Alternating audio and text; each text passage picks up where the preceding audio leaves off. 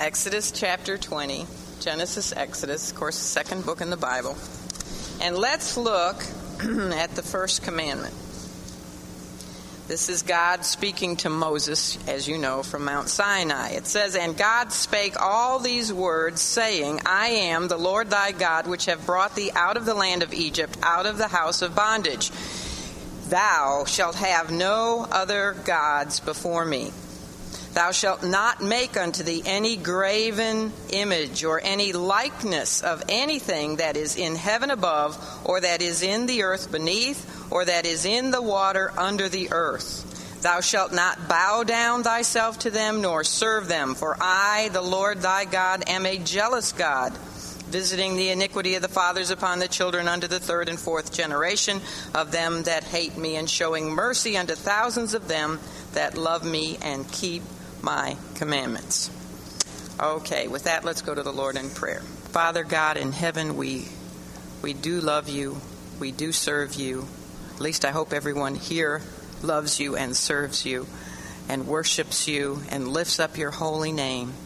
Father God, we just thank you and praise you that you are the God that you are the only God, the one and true living God, a God of holiness and mercy and love and grace and long-suffering kindness, patience unto us, your people. Father, we thank you that you revealed yourself to us through the Holy Scripture so that we might know you through your Son, the Lord Jesus. We thank you that you also revealed yourself to us through the living Word, your Son, the Lord Jesus Christ, who willingly came to earth, became a man, left the bliss of heaven to enter into this sin-cursed world for the sole purpose that he might seek and save that which was lost, and that he was willing to put himself on an old rugged cross and die in our place that we might spend eternity in his presence and in your presence if we put our faith upon him. And Father, should there be this new year one among us who has never, ever trusted Christ as the one and only way of salvation, the one who died for her sins, I pray that this year and even this very day, she might ask him to come into her heart and to save her, to repent of her sinful condition, because we are all hopeless and helpless apart from you, Lord. There is no way we can earn our way into heaven. So I pray that one might even today ask you to save her from her sinful nature and give her your new imputed divine nature so that she might know for sure that she to spend eternity with you and be considered one of your children. Father, now I ask that you clear our cluttered minds from all that we have been through. I know it's been a month since we've been here, so help us to refocus on that which you have to say to us through not only your word, but through your servant Jacob. For we pray these things in Christ's name, for his sake. Amen. It had been 20 years since Jacob had seen his home in Canaan. It had been 20 years since he had fled from Canaan to escape the murderous hatred of who? Right, his brother, his older twin brother, Esau. And for all those 20 years, Jacob had been submitting very patiently to his devious, selfish, and conniving father-in-law, Laban. In the final 6 of those 20 years, God had intervened in Jacob's difficult situation with Laban by prospering him tremendously with not only a big family, but lots of children, also lots of wives, which wasn't God's plan. But God had prospered him with a lot of sons, and also with livestock, and with servants, and all sorts of material goods. So we closed up before Christmas talking about the fact that the prosperity of Jacob soon brought into play, as it often does, the jealousy, the envy of Laban and his sons. And that's what we saw in the first 2 verses of chapter 31, which is where you need to be, Genesis chapter 31. And it became very apparent to Jacob that it would not be safe for him to remain in Haran with Uncle Laban, father-in-law Laban, very much longer. Furthermore, God himself had spoken to Jacob in a dream, telling him that it was time to return to the land of his father. And then remember, we learned how Jacob consulted with his 2 wives, Rachel and Leah, about this whole situation with not only their father and the fact that his countenance had changed toward him, but also the fact that God had spoken to him and told him it was time to leave. And they both wives agreed that it was not only the fitting and proper thing for him to do, to take his leave of their father, but they agreed that it was the wise thing to do, especially since God had told him to do it, right? It's always a wise thing to do something if God has told you to do it. Would you all agree? It is absolutely the wisest thing to do. It is unwise to do otherwise. Oh, little pun there. So it was uplifting to us to finally find Leah and Rachel in harmonious unity, as they said to Jacob. If you look at the end of verse 16, they both said to him, "Whatsoever God hath said unto thee, do." And we talked about the fact that that is always good advice to give anybody. Whatsoever God says to do, do it. So with his focus back on God and on the land that God had promised to him and to his descendants, Jacob finally began his return trip to Canaan. In this lesson, which I have entitled Stealing Away, which is taken from verses 17 to 35 of chapter 31, we're going to discuss, as you see up here, 6 outline divisions, and they will very quickly be Jacob's flight, Laban's pursuit, God's intervention, Laban's accusation, Jacob's defense of that accusation, and Rachel's deception. So let's begin by looking at verses 17 to 21 of chapter 31, Jacob's flight. It says, starting in verse 17, "Then Jacob rose up and set his sons and his wives upon camels.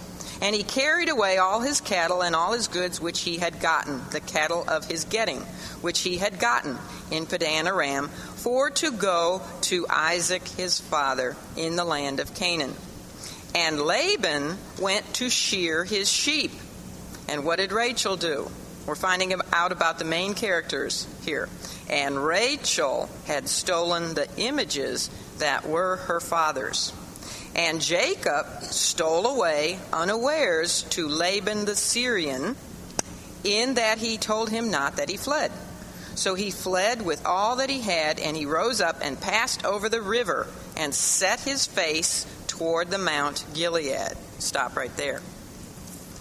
After Rachel and Leah agreed to accompany their husband Jacob in an obedient to God departure from Laban and from Haran, Jacob apparently very quickly made all the needful preparations to leave, to depart.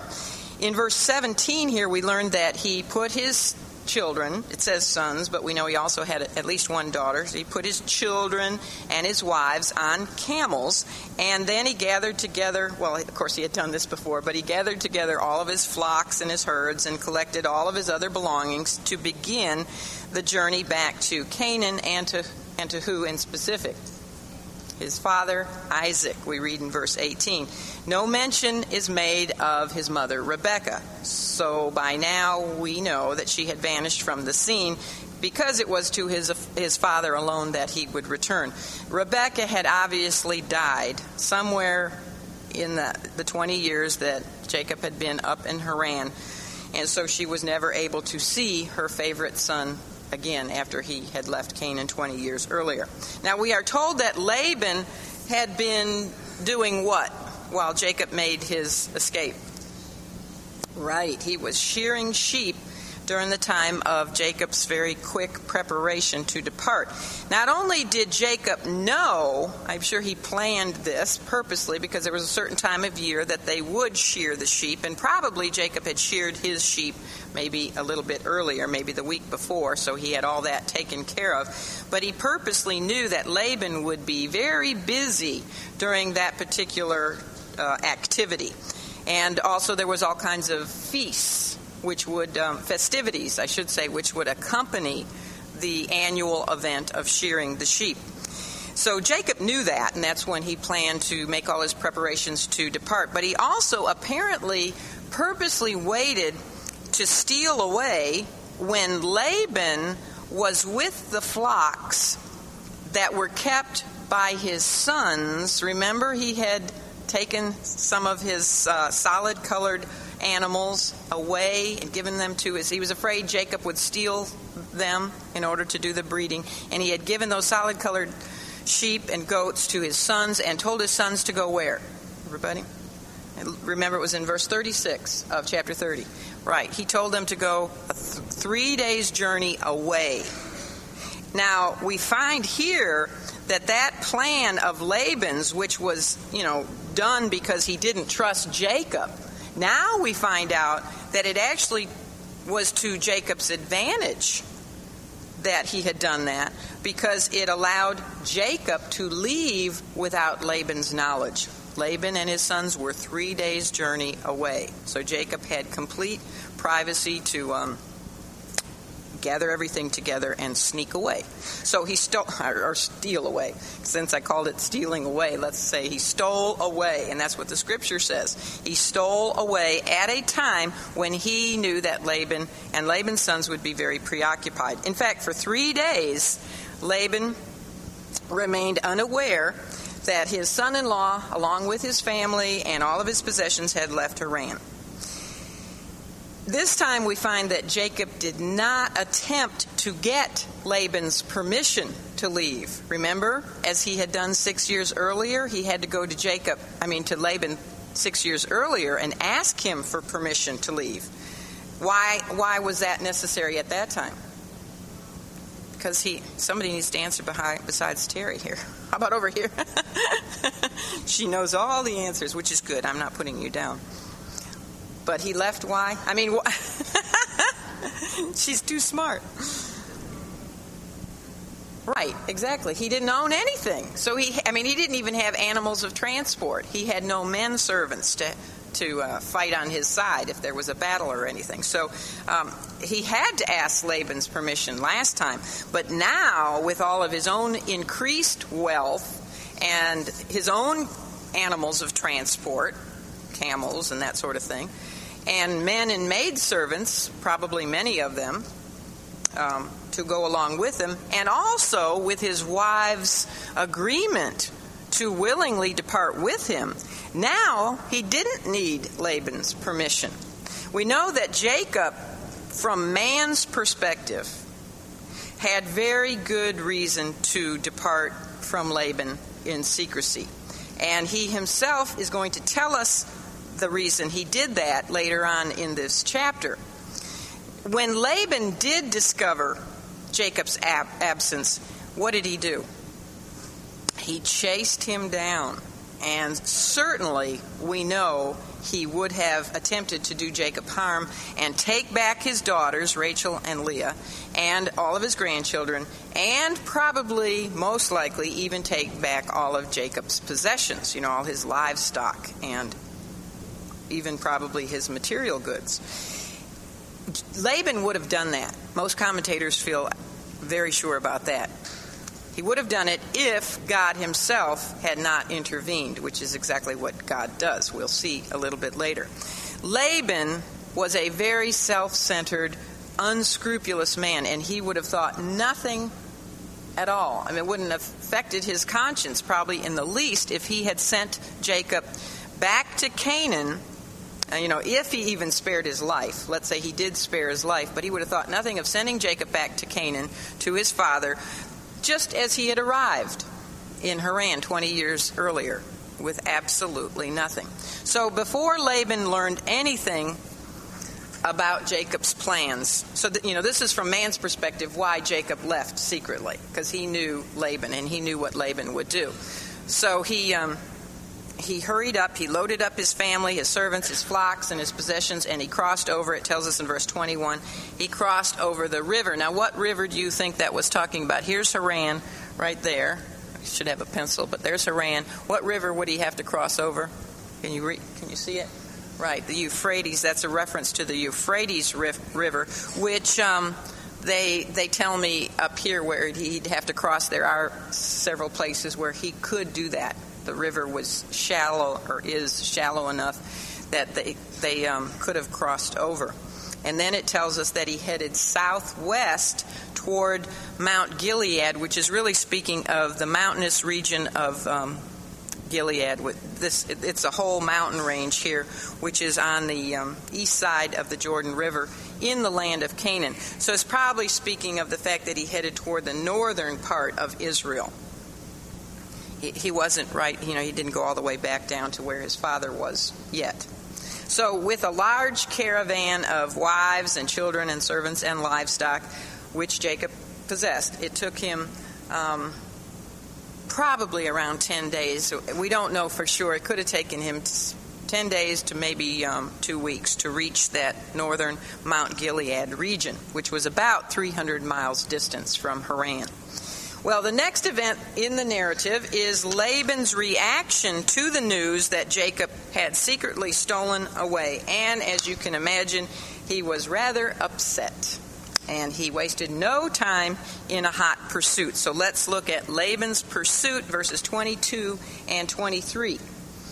Verse 22, and it was told Laban on the third day that Jacob was fled, and he took his brethren with him and pursued after him 7 days' journey, and they overtook him in the Mount Gilead. By the fact that Laban and his brethren, notice it says his brethren, that's probably speaking of Laban's sons. We don't know how many there were, at least 2, obviously. And it would probably speak of his other male relatives, which there could have been quite a few of in the village of Haran or town of Haran. But anyway, by the fact that he traveled the 300 miles from Haran to Mount Gilead in 7 days, by that fact alone we realize that they were pushing very hard. This also tells us something of the anger and the evil in Laban's heart. I mean, you can just imagine his fury when he arrived home from the shearing, only to find that Jacob had vanished, along with his own daughters and with their handmaids, Bilhah and Zilpah, and all of his grandchildren, plus all of Jacob's vast herds and flocks, which Laban had probably been planning on seizing at some point in time for his own. And then, to add to Laban's fury, he discovered that something else was missing. His household gods were also gone. So his adrenaline, and remember, he's pretty old. Jacob is 97, and this is his uncle. So I don't know how old he is, but let's say he's at least 115 or 20. His adrenaline, surprisingly, he didn't just topple over with a heart attack or something, but it was at full throttle, and he was very serious about catching Jacob. He traveled those approximate 300 miles to the Mount Gilead area, where it tells us he caught up with Jacob in 7 days. Now, Jacob, of course, had to travel a lot slower than Laban because he had all those herds and sheep and children and women, so he didn't move as fast. And it's surprising that Laban could travel that fast at his age. But we have to remember they were a lot younger than a 115-year-old man would be today.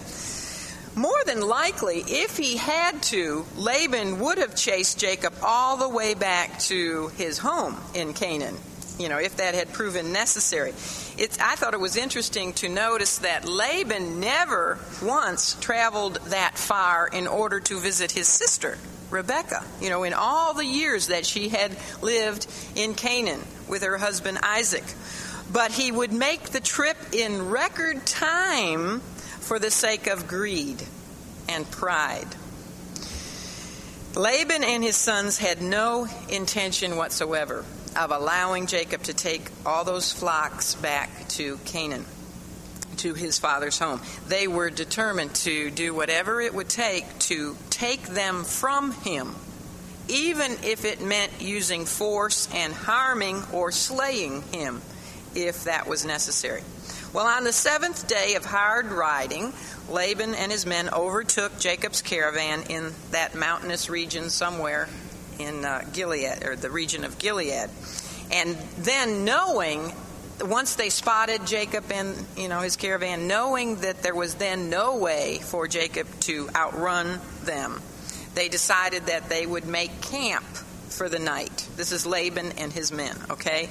They decided it would be good for them to all get a good night's rest before the next day, the sun came up and they had a confrontation or even a possible battle with Jacob. So they camped for the night. Once again, we find then that Laban was a pawn in the hands of Satan, who would have desired nothing better than to have Jacob killed and to keep every one of Jacob's 12 sons out of the promised land forever, for good, so that they would just amalgamate with the population up there. Because what? Then there would never be any nation of Israel, and then Satan would be successful in thwarting God's work and will concerning the coming promised seed of the woman, the coming Savior, who needed to come according to God's word through Jacob, Abraham, Isaac, and Jacob.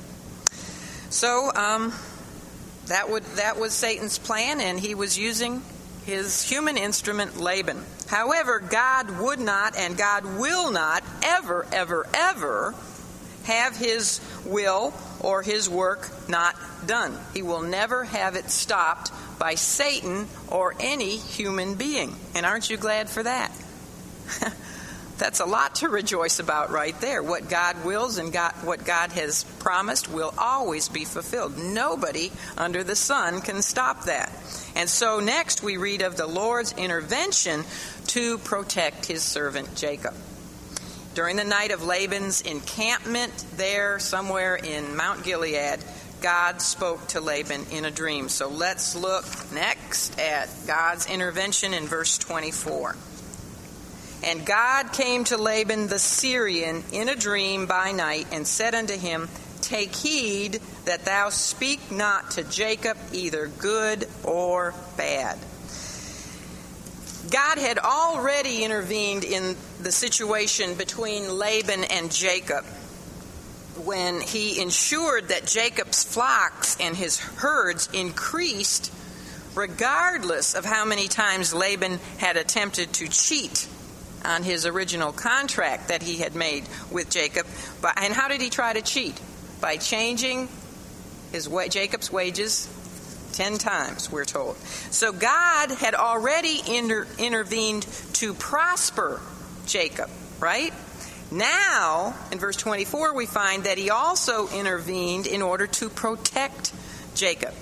Does God do the same thing for all of his children? Yes.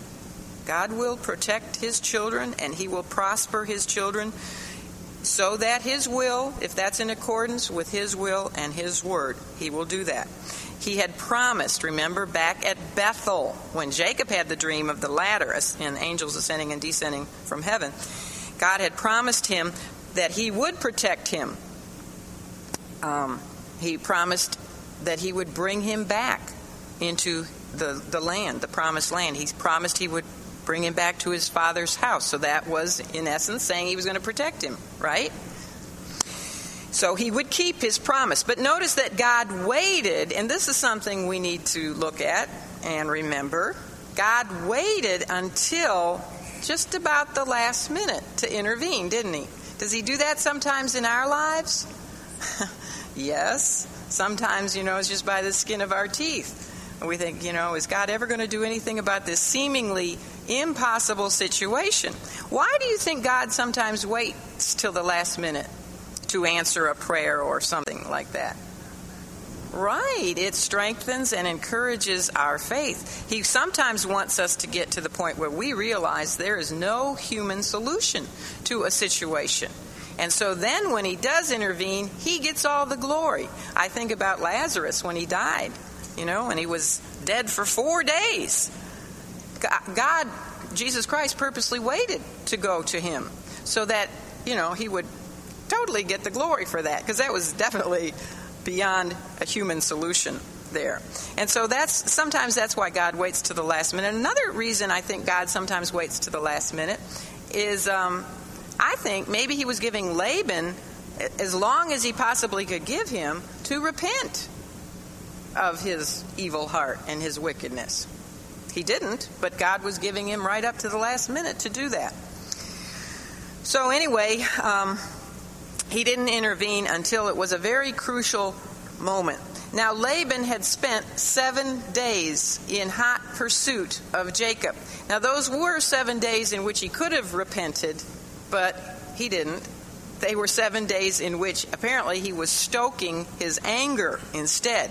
He was, as I said, a very old man, and that hard riding would have not helped to put him in a good mood and a good temperament. Yet on the night before his confrontation with Jacob, when Laban would unleash the full force of his anger and cruelty, and do you think he could probably be pretty cruel? Absolutely. On the night before, God stepped in to protect his servant.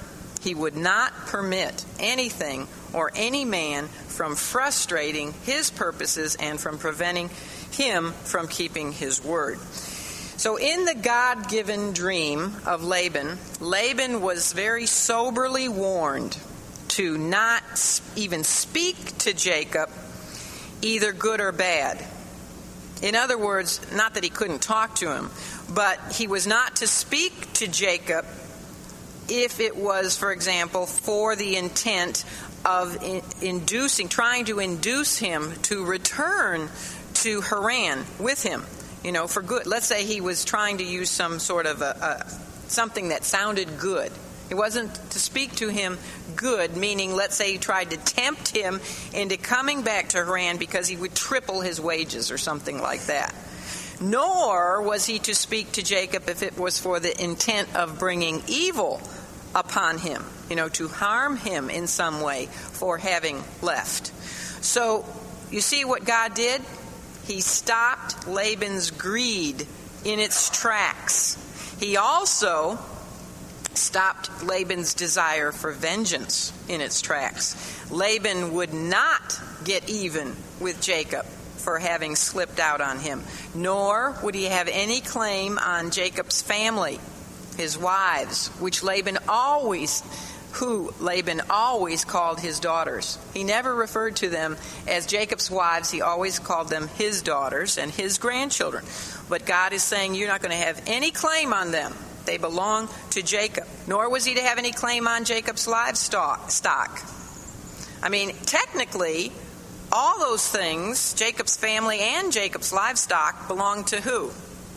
To God. And God had determined to give them to Jacob. We read that. He took them from Laban and gave them to Jacob.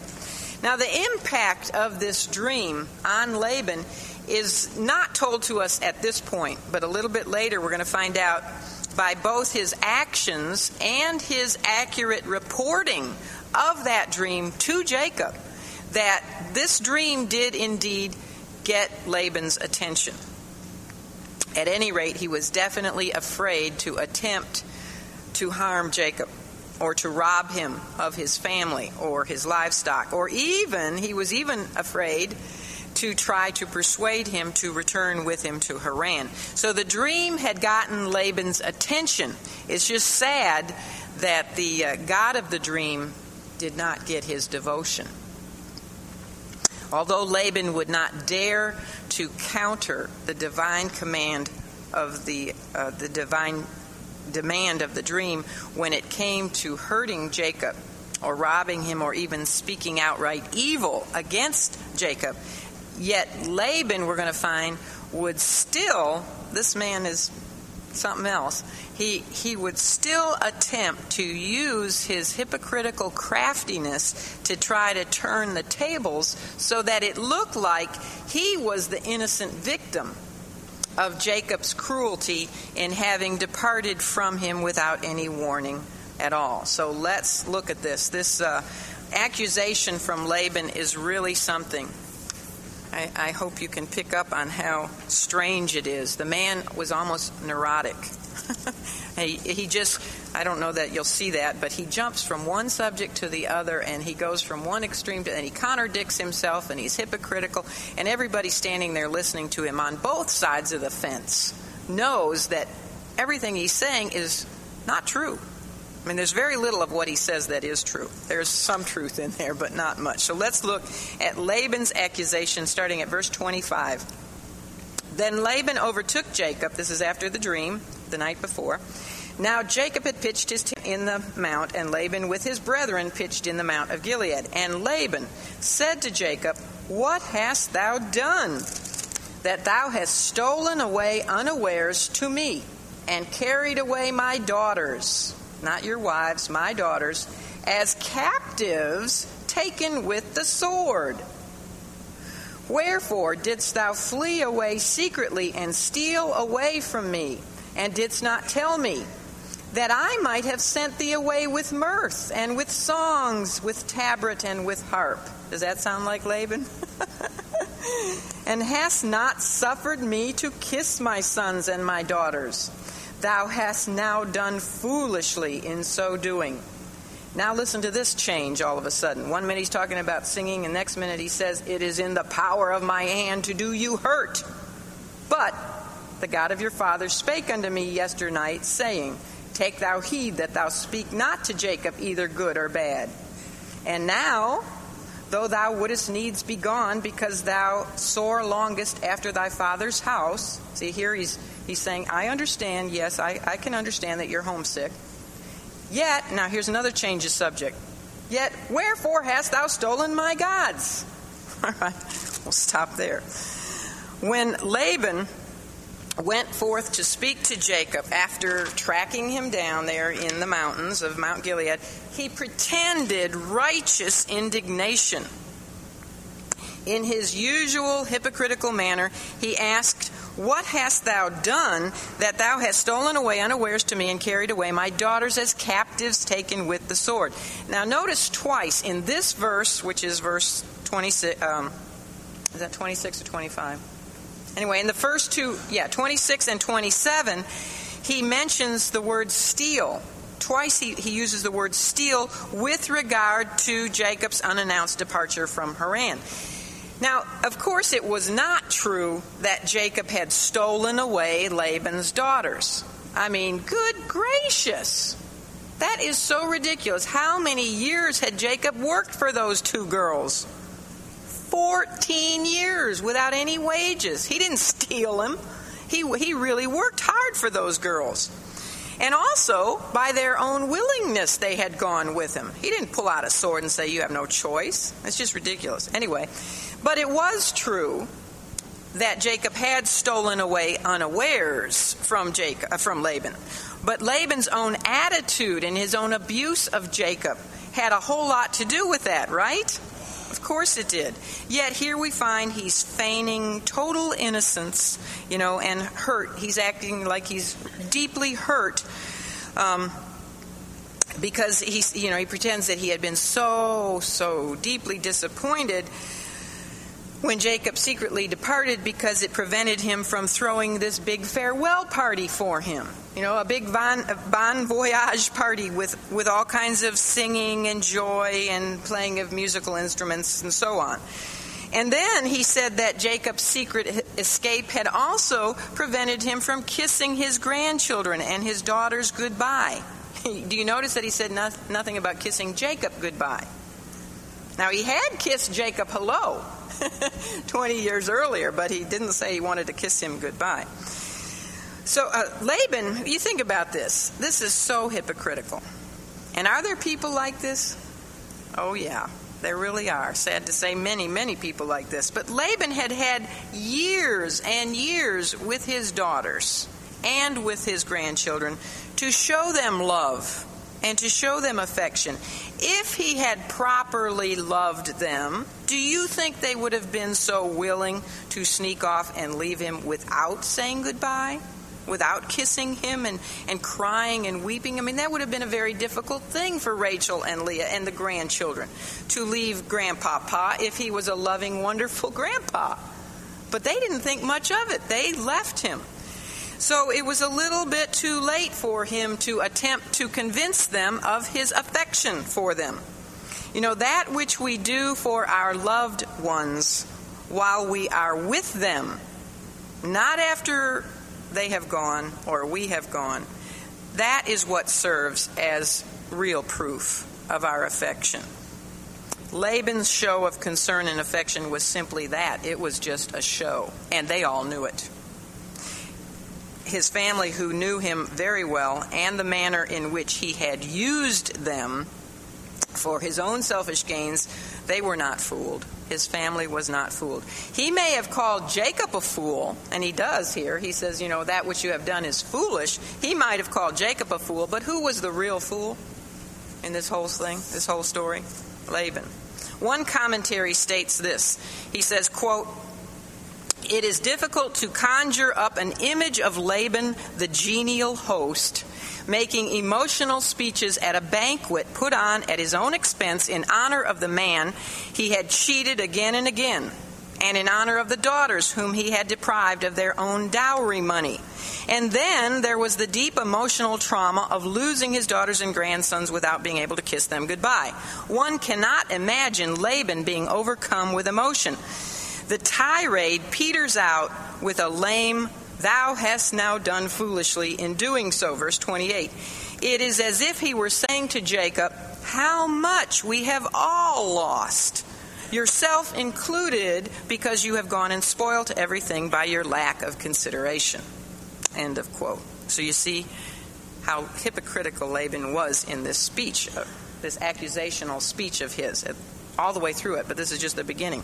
So everyone on both sides of the situation knew that Laban was not being honest. But they must have wondered why. Why didn't he just give the word to his sons and to his other men that had ridden with him to begin battle with Jacob? I'm sure he could have easily overcome Jacob. It wouldn't have been a problem. All they'd have to do is grab one kid, put a sword to him and say, you surrender or else, or one wife, because most of the people with Jacob were men or women, right? Boys or women, children or women. He had some men servants, but I doubt he could have overcome Laban.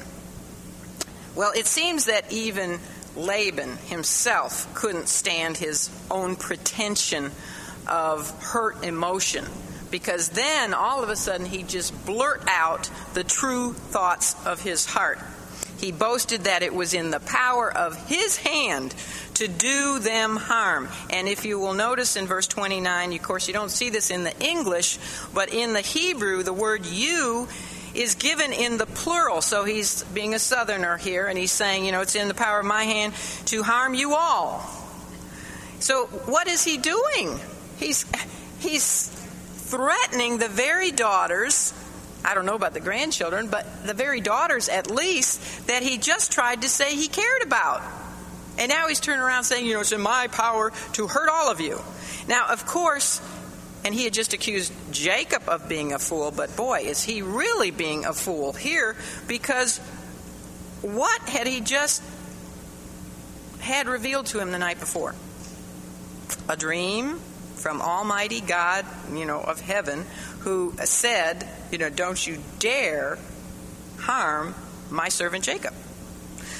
So Laban's supposed hand of power would have been stopped in a heartbeat. What do you think would have happened to Laban if he had lifted his hand against Jacob or against any of Jacob's family? God just gave him a very serious warning. He probably would have dropped dead in his track.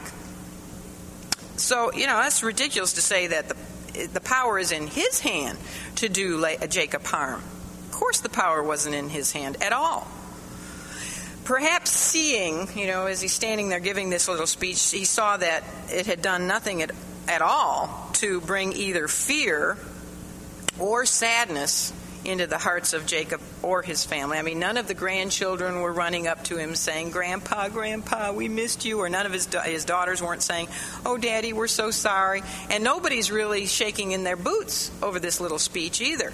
So seeing all this, he proceeded to state just why it was that he had told them, or that he was not going to attempt to hurt them.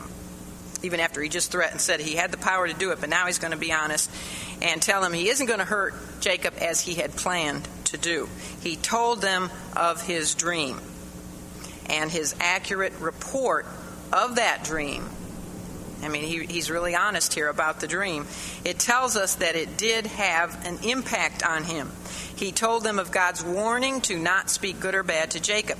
Now notice that, and maybe this was a way to protect his manliness or something, his macho image. He's saying, I could hurt you, but the reason I'm not going to is because God told me not to, so I better not. Now, notice that Laban spoke of God as who? My God? No. He spoke of God as the God of Jacob's father. In other words, the God of Jacob's ancestors, but not as Laban's God. Now, as we've stated before, Laban had some knowledge, definitely. We know this. He had some knowledge of the true and living God of Abraham and Isaac and Jacob, and he paid lip service to that God. But he did know that it was Jacob's God, the God of Abraham and Isaac and Jacob, who had spoken to him the previous night in that dream. He had also known years earlier how this same God had so remarkably answered a very specific prayer of Abraham's servant. Remember Eliezer? With regard to obtaining a wife for Isaac. And that, of course, the answer to that prayer had been Laban's own sister, Rebekah. And he had heard that whole fantastic testimony directly from Eliezer. And Laban had also seen how Jacob's God had prospered Jacob, no matter what Laban had tried to do to change his wages. And now, by way of his dream, he had also learned that Jacob's God would not only prosper Jacob, but he would protect Jacob. Yet with all these evidences, and also remember, he is a relative of Abraham, so he had heard from a child about the God of Abraham. But with all these evidences, his whole lifetime, about the power of the true God, Laban still foolishly claimed that the little clay idols, which could not even prevent themselves from being stolen, were his gods. Look at verse 30. Who does he say is his God? Those little images, those little statuettes. That is sad. That is so sad. And yet, are there people like that in the world? There are billions of people like Laban in the world who have heard of the true and living God and have even heard from the true and living God, through his word, have even, read some portions, maybe even a sentence or two from God, and yet they turn to little idols. And an idol doesn't have to be a little statue. It can be money. It can be your own position, your success. It can be your children. It can be your job. It can be your spouse. An idol can be anything that comes between you and God. Remember, that's the first commandment of the 10 Commandments, that we are not to have any idols before us. We're to worship the one and true living God. So it's really sad. Laban's whole life is so sad. Now, in the final verse of Laban's accusational speech, he seemed to say that he understood Jacob's longing for his father's home. But this was also a hypocritical statement on his part. If he had really sympathized with Jacob's homesickness, and then he would have allowed him to return home, 6 years earlier when Jacob had said he wanted to go home. Instead, he had done all that he possibly could do to delay Jacob's return. And he would have, if he had had his way, he would have kept Jacob from ever returning, to the promised land. He would have kept him indefinitely in Haran, whether dead or alive. It may even be that Laban here was being a little bit sarcastic in his comment to Jacob about his homesickness. It's obvious that Laban himself only had disdain for the home and for the family in the way that he really displayed no natural affection for his own daughters or the son of his own sister. And probably he thought that Jacob's attachment to his father was a little bit of a sign of masculine weakness. So you're homesick and you got to go running back to daddy. That might have been sort of the attitude of his speech here.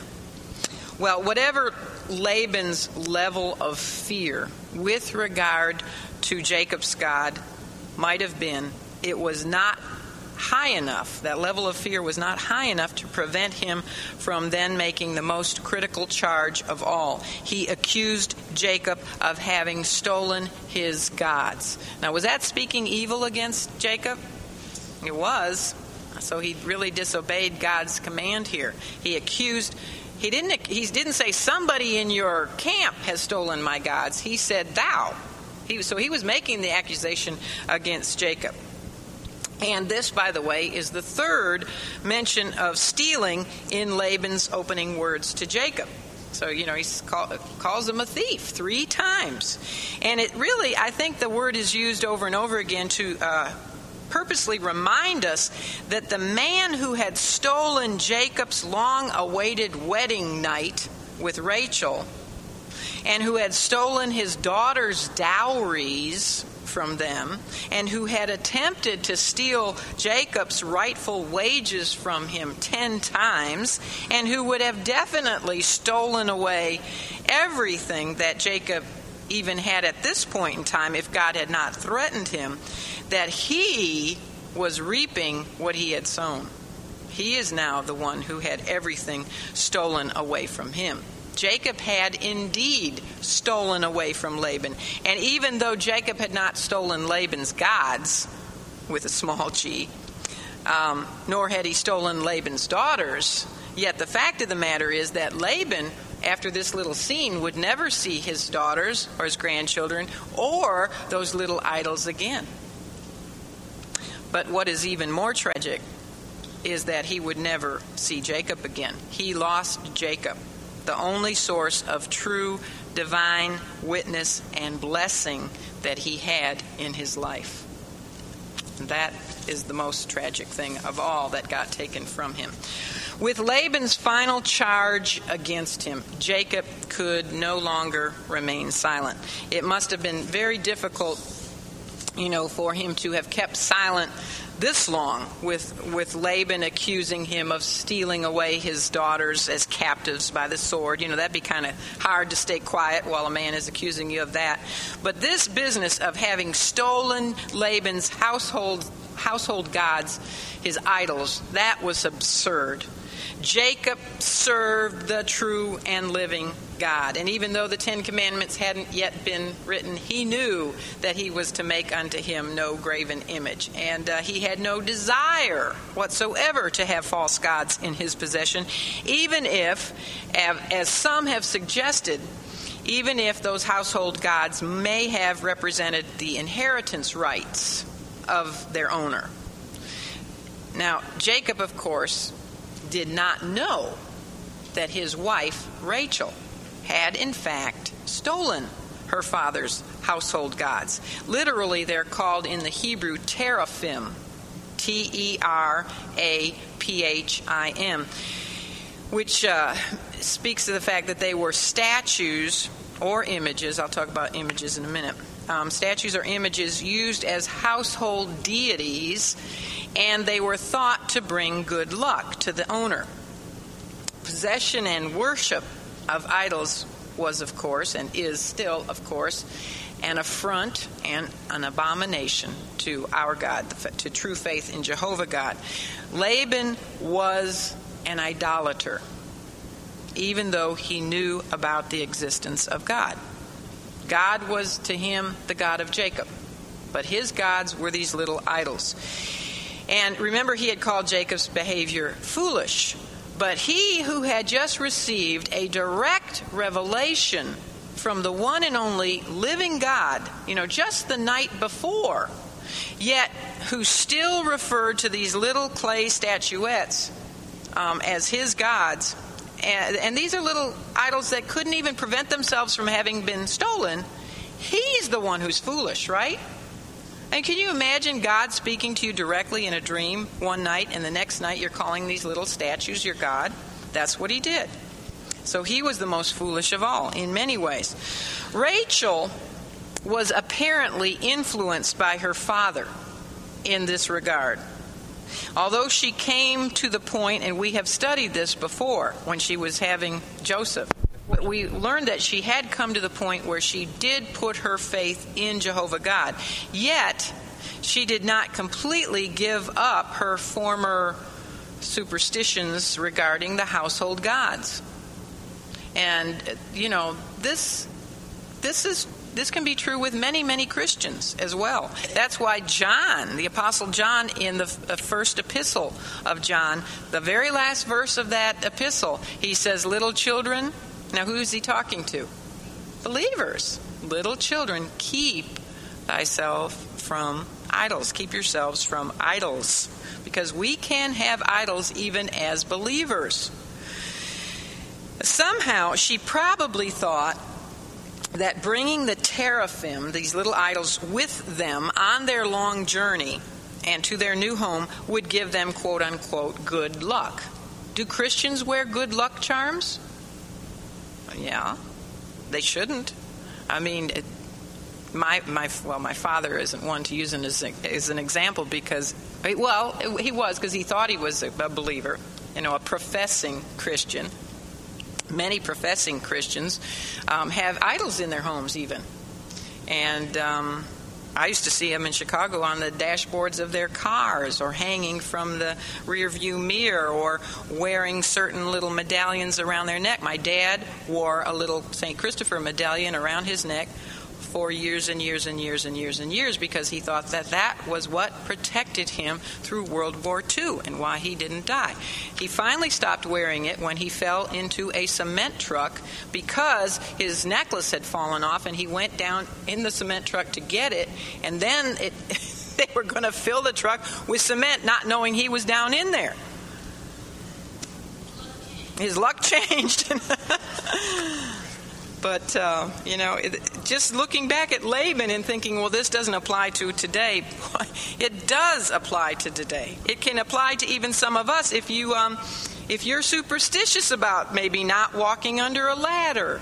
Now, that's just wise, not to, because there could be a can of paint up there or something. But if a black cat runs in front of you and you go, oh, no. Or if you find a penny, you say, oh, I'm going to be lucky all day. Or you don't walk on the crack on the sidewalk. I mean, there's all kinds of silly things that we do and say and think even that are totally superstitious. Furthermore, many Christians are reluctant to put away all their idols and worship God alone. Just remember this. An idol is anything that comes between us and God. Anything at all. It can even be our Christian service.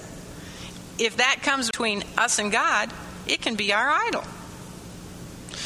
Okay, we're never going to finish if I don't move along. Let's look at Jacob's defense now, verses 31 and 32. 31, and this is Jacob now. Jacob says, what shall I give? And he said, what shall I give thee? Wait a minute, I'm in the wrong chapter. No wonder that didn't make sense. Sorry about that. Verse 31, and Jacob answered and said to Laban, because I was afraid, for I said, peradventure thou wouldest take by force thy daughters from me. And now he talks about that. First of all, he addressed the first accusation about stealing away Laban's daughters. Now he addresses that accusation about stealing the idols. He says in verse 32, with whomsoever thou findest thy gods, let him not live. Before our brethren discern thou what is thine with me, and take it to thee. For Jacob knew not that Rachel had stolen them. Before he addressed the issue of having stolen, Laban's idols, Jacob went back to the first accusation about having secretly stolen away from Haran. And for the benefit of everyone who was listening to this confrontation, Jacob felt it was needful to explain why it was that he had not told Laban ahead of time that he was leaving.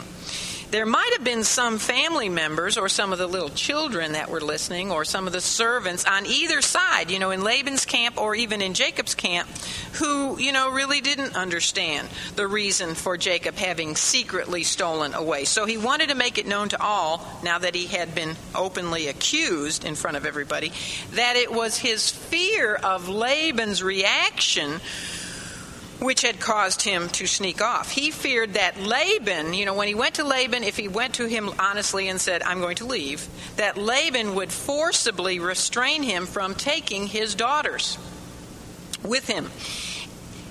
knowing that without them, Jacob wouldn't have left. He wouldn't have left his wives. So he made it clear in front of everybody listening why he had done it the way he had done it, with sneaking off. Now, it's easy for us to sit here and agree with Jacob's reasons for having slipped away from Laban secretly. I mean, in our flesh, from our human perspective, we say, well, that was good. He needed to do that. However, we do need to ask ourselves the question, where was Jacob's trust in God in all of this? I mean, yes, it's true that he was being obedient to God's command to leave. God told him to leave, and he was leaving. But by stealing away from Laban, was Jacob trusting God to take care of the departure itself? Did he think that God would tell him to leave and then not make it possible for him to do so without being deceptive about it? Did Jacob not think that God could intervene, perhaps even in a dream, as God did, in our text before us? Didn't he think that God could intervene and arrange the situation so that Laban had to let Jacob go with his family and with all that belonged to him, that God had given to him? Also, where was Jacob's testimony for God in his fear of Laban? Would it not have been far better I'm way behind, I'm sorry. Would it not have been far better for Jacob to do what a godly, trusting son-in-law and business partner, because remember, he was a business partner with Laban, should have done? I mean, even in our jobs, if we're going to leave, we're supposed to give 2 weeks' notice, right? Even if his father-in-law and his joint business partner was a wicked person, if Jacob was truly trusting the Lord in this situation, he could have confronted Laban boldly, firmly, and yet kindly, and told him that he was leaving.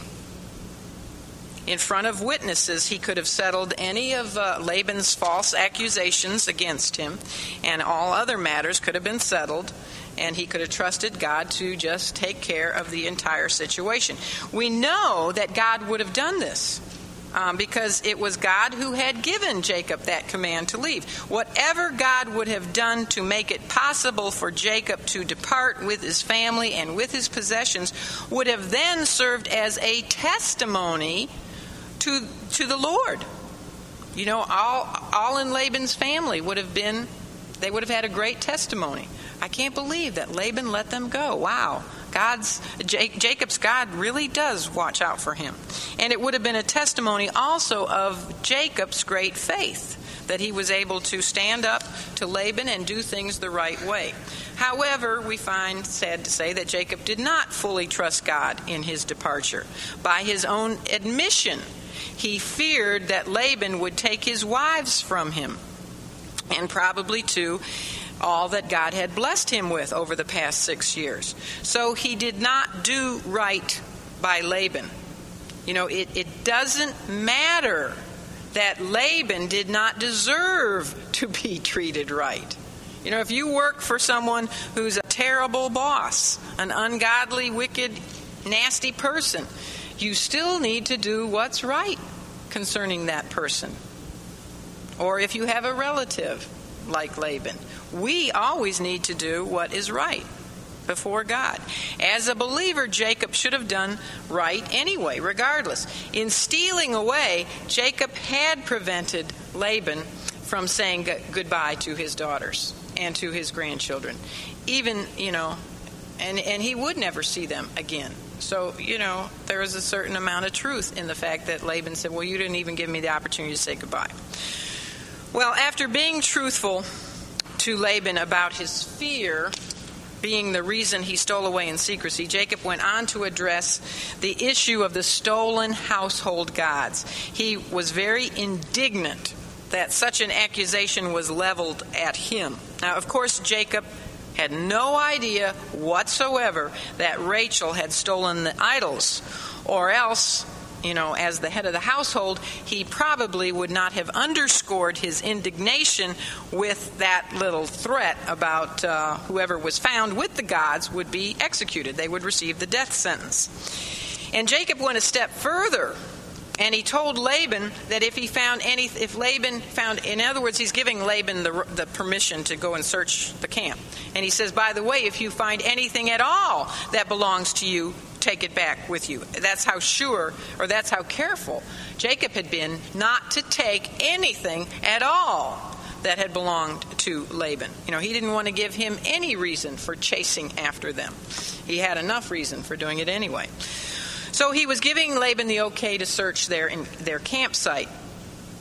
Perhaps he might have thought that one of his men servants or one of his maid servants might have taken Laban's gods, and if they had done so, they deserved to die. Not only was idolatry an affront to God, but stealing was a very serious sin. Even under the laws of Hammurabi, which were in operation back then, the theft of a god was a capital crime. Isn't that an oxymoron? Just think, how powerful can a god be if you can steal him? So what Jacob would have done if the thief had been discovered, we don't know. It really was only God's grace that saved Jacob from having to make the choice of keeping his word by slaying his favorite wife Rachel, or not keeping his word by sparing her life. But he didn't have to make that choice, and I think that was God's grace. It's interesting to think about the fact that Rachel's premature death, over in chapter 35, verse 19, she died giving birth to her second son, Benjamin. That may have been God's answer to her sin and to Jacob's death decree.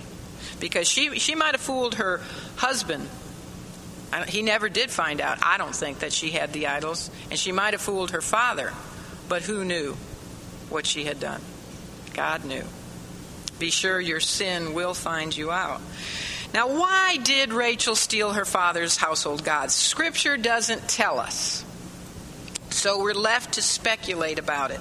Was Rachel still somewhat loyal to her father's religion, which she had obviously been taught, from a child?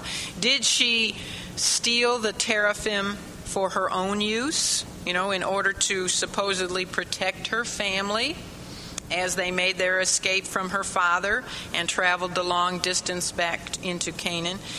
Did she take them so that they would have good luck in their new home, in the new land? Did she steal her father's gods as a means of getting back at her father for how he had deprived her of not being married to Jacob alone, or for the way that he had essentially sold her to Jacob? Or the way that he had denied both of them their inheritance and their rightful dowry. Did she steal the gods because they were somehow tied up with her father's inheritance, as some speculate? Because there are some tablets that were discovered, ancient tablets, which say that the one who possessed the household gods would receive the father's inheritance. Did she do it for that reason? Was Rachel perhaps planning at some point in time to give Laban's gods to Jacob? Did she feel that her husband deserved Laban's inheritance because her father had cheated she and Leah out of their dowry? I don't know what the reason might have been. I tend to speculate that she sort of took them along because she thought they were good luck, and in some way still sort of worshiped them. But whatever her reason or her reasons for stealing away her father's household gods might have been, the fact of the matter is that she was wrong for having done so. She was wrong on two accounts. One is because theft is a sin, right? Thou shalt not, it's another one of the 10 Commandments, thou shalt not steal. And everybody knew, even before the 10 Commandments, they knew stealing was a sin. So she shouldn't have stolen. Second thing is that she should not have had an idol. Thou shalt not make unto thee any graven images or and bow down to them. So, and also we find out that this sin led to another sin, because it went on to her sin of deception when she deceived her father and her husband. Well, it's at this point that the tension really, really builds now, because and the Holy Spirit, who inspired Moses to write this, just does a masterful job, because we're holding our breath as Laban. Why doesn't Laban go right away into Rachel's tent? No, we have to build up the tension and the suspense. He starts out by going into Jacob's tent. Now, I imagine that he least of all suspected Jacob of having taken his idols. But he went into Jacob's tent and searched it thoroughly, first of all. Then whose tent did he go into next? Leah. Then it says he went into the maidservants, I think, doesn't it? He went into each one of Zilpah and Bilhah's tents. Probably the other people didn't have tents, so he went into the big tents, and searched all through. And we're holding our breath, because we know now he's going to go into Rachel's tent. We know what Jacob and Laban do not know. We know that Rachel has the idols. And so as he enters into her tent, we know, fatal discovery. It's going to be discovered. Now what's going to happen? We don't learn until the last possible moment that Rachel had devised a scheme of her own to prevent discovery. Now here we see she really is her father's daughter. So let's look at Rachel's deception, verses 33 to 35. And Laban went into Jacob's tent and into Leah's tent and into the two maidservants' tents, but he found them not. Then went he out of Leah's tent and entered into Rachel's tent. Now Rachel had taken the images and put them in the camel's furniture. That speaks of a saddle, a camel saddle. And sat upon them. And Laban searched all the tent, but found them not. And she said to her father, and she says this in a real sweet little voice, she says, "Let it not displease my Lord," she calls her father, "my Lord, that I cannot rise up before thee, for the custom of women is upon me." And he accepted that. He searched but found not the images. This is so clever. Rachel had placed those idols, and they couldn't have been too big, because she put them inside a camel saddles, all right? And then what did she do? She sat on them. I got a picture, but the picture shows her actually laying on them. But the scripture says she sat on them. Then when her father entered the tent, she sweetly told him, even calling him my Lord. I mean, he was a hypocrite. She was a hypocrite. She told him that she hoped it wouldn't displease him, but she couldn't get up, because what was she experiencing? The custom of women. We all know what that was. She said, we don't know if it's true, but she said she was having her menstrual period. And men seem to avoid having lengthy discussions with women about such things. So he said nothing further. He accepted her excuse for not moving, and he went on with his search of the rest of the tent.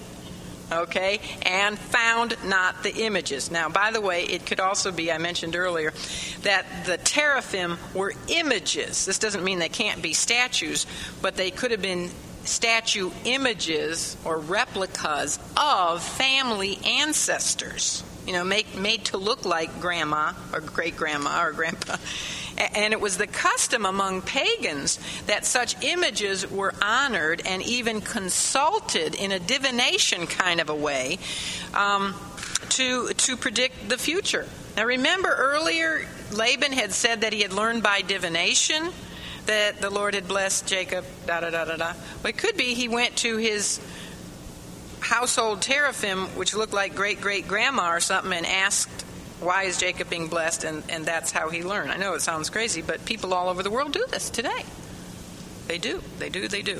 Now, obviously, if the idols were hidden in the camel saddles, as I said, they were rather small. And they were rather impotent, too. I have to throw that in. Well, this is the first mention. You might want to write this down real quick. I'm almost through. First mention of images in the Scripture. And it's the first direct reference to heathen gods, which is interesting. So Rachel succeeded in deceiving her father, just as years before Jacob, her husband, had succeeded in deceiving his father. Also, she deceived her husband Jacob never, I guess, did find out she had those idols, just as Rebekah had deceived her husband, Isaac. As far as we know, Rachel was never discovered to have had these idols. Perhaps if she was smart, in the dark of the night sometime, she buried them deep into the ground, where they might never have been discovered until centuries later, and may still not be discovered. Maybe there are images of Laban's great-grandmother still buried up in the Mount Gilead region. I don't know. But she would have been smart enough, I would think, to have known it would be too dangerous for her to continue to possess them after this. Because if Jacob found out that she had them all along, he would have been furious, and I don't know what would have happened. But God did know, and as I said, she did die a premature death. I know. All right, now there is some humor in this account of Laban's household gods being so impotent that they are tucked away in a camel's saddle. You see what God the Holy Spirit is doing? He's putting this all in the right light. Perhaps they're even in there standing on their heads. And then they're sat upon by a woman having her period. What does that, according to the old customs, that defiled those gods. Listen to this, and I'll close with this. Dr. Phillips, in his commentary, writes this. He says, "And there we have it, the wretched nature of idolatry, the fierce satanic grip it gets upon a soul. Just last night, Laban had met the true and living God, yet he still referred to the wretched little clay idols as his gods. 'My gods,' cried Laban. 'Gods indeed. Mighty gods. Gods that could be stolen? Gods that could be packed up like old pots and pans and stuffed into a bag? Gods that could be bounced and jostled over 300 miles without a word or whimper? Gods that could influence wind and weather, it was believed. Yet gods that could not even cry out to the deluded man, "Here we are, Laban, on our heads in Rachel's saddlebag." "My gods," the deluded Laban cried with the voice, while the voice of the true God was yet ringing in his soul. Sad, sad, sad. Actually, Laban loses in this entire scene, doesn't he? Because even his most grounded and his most dangerous accusation appeared to be totally unfounded, because he had to come back out to his own men with nothing. So it looked like all of his accusations had been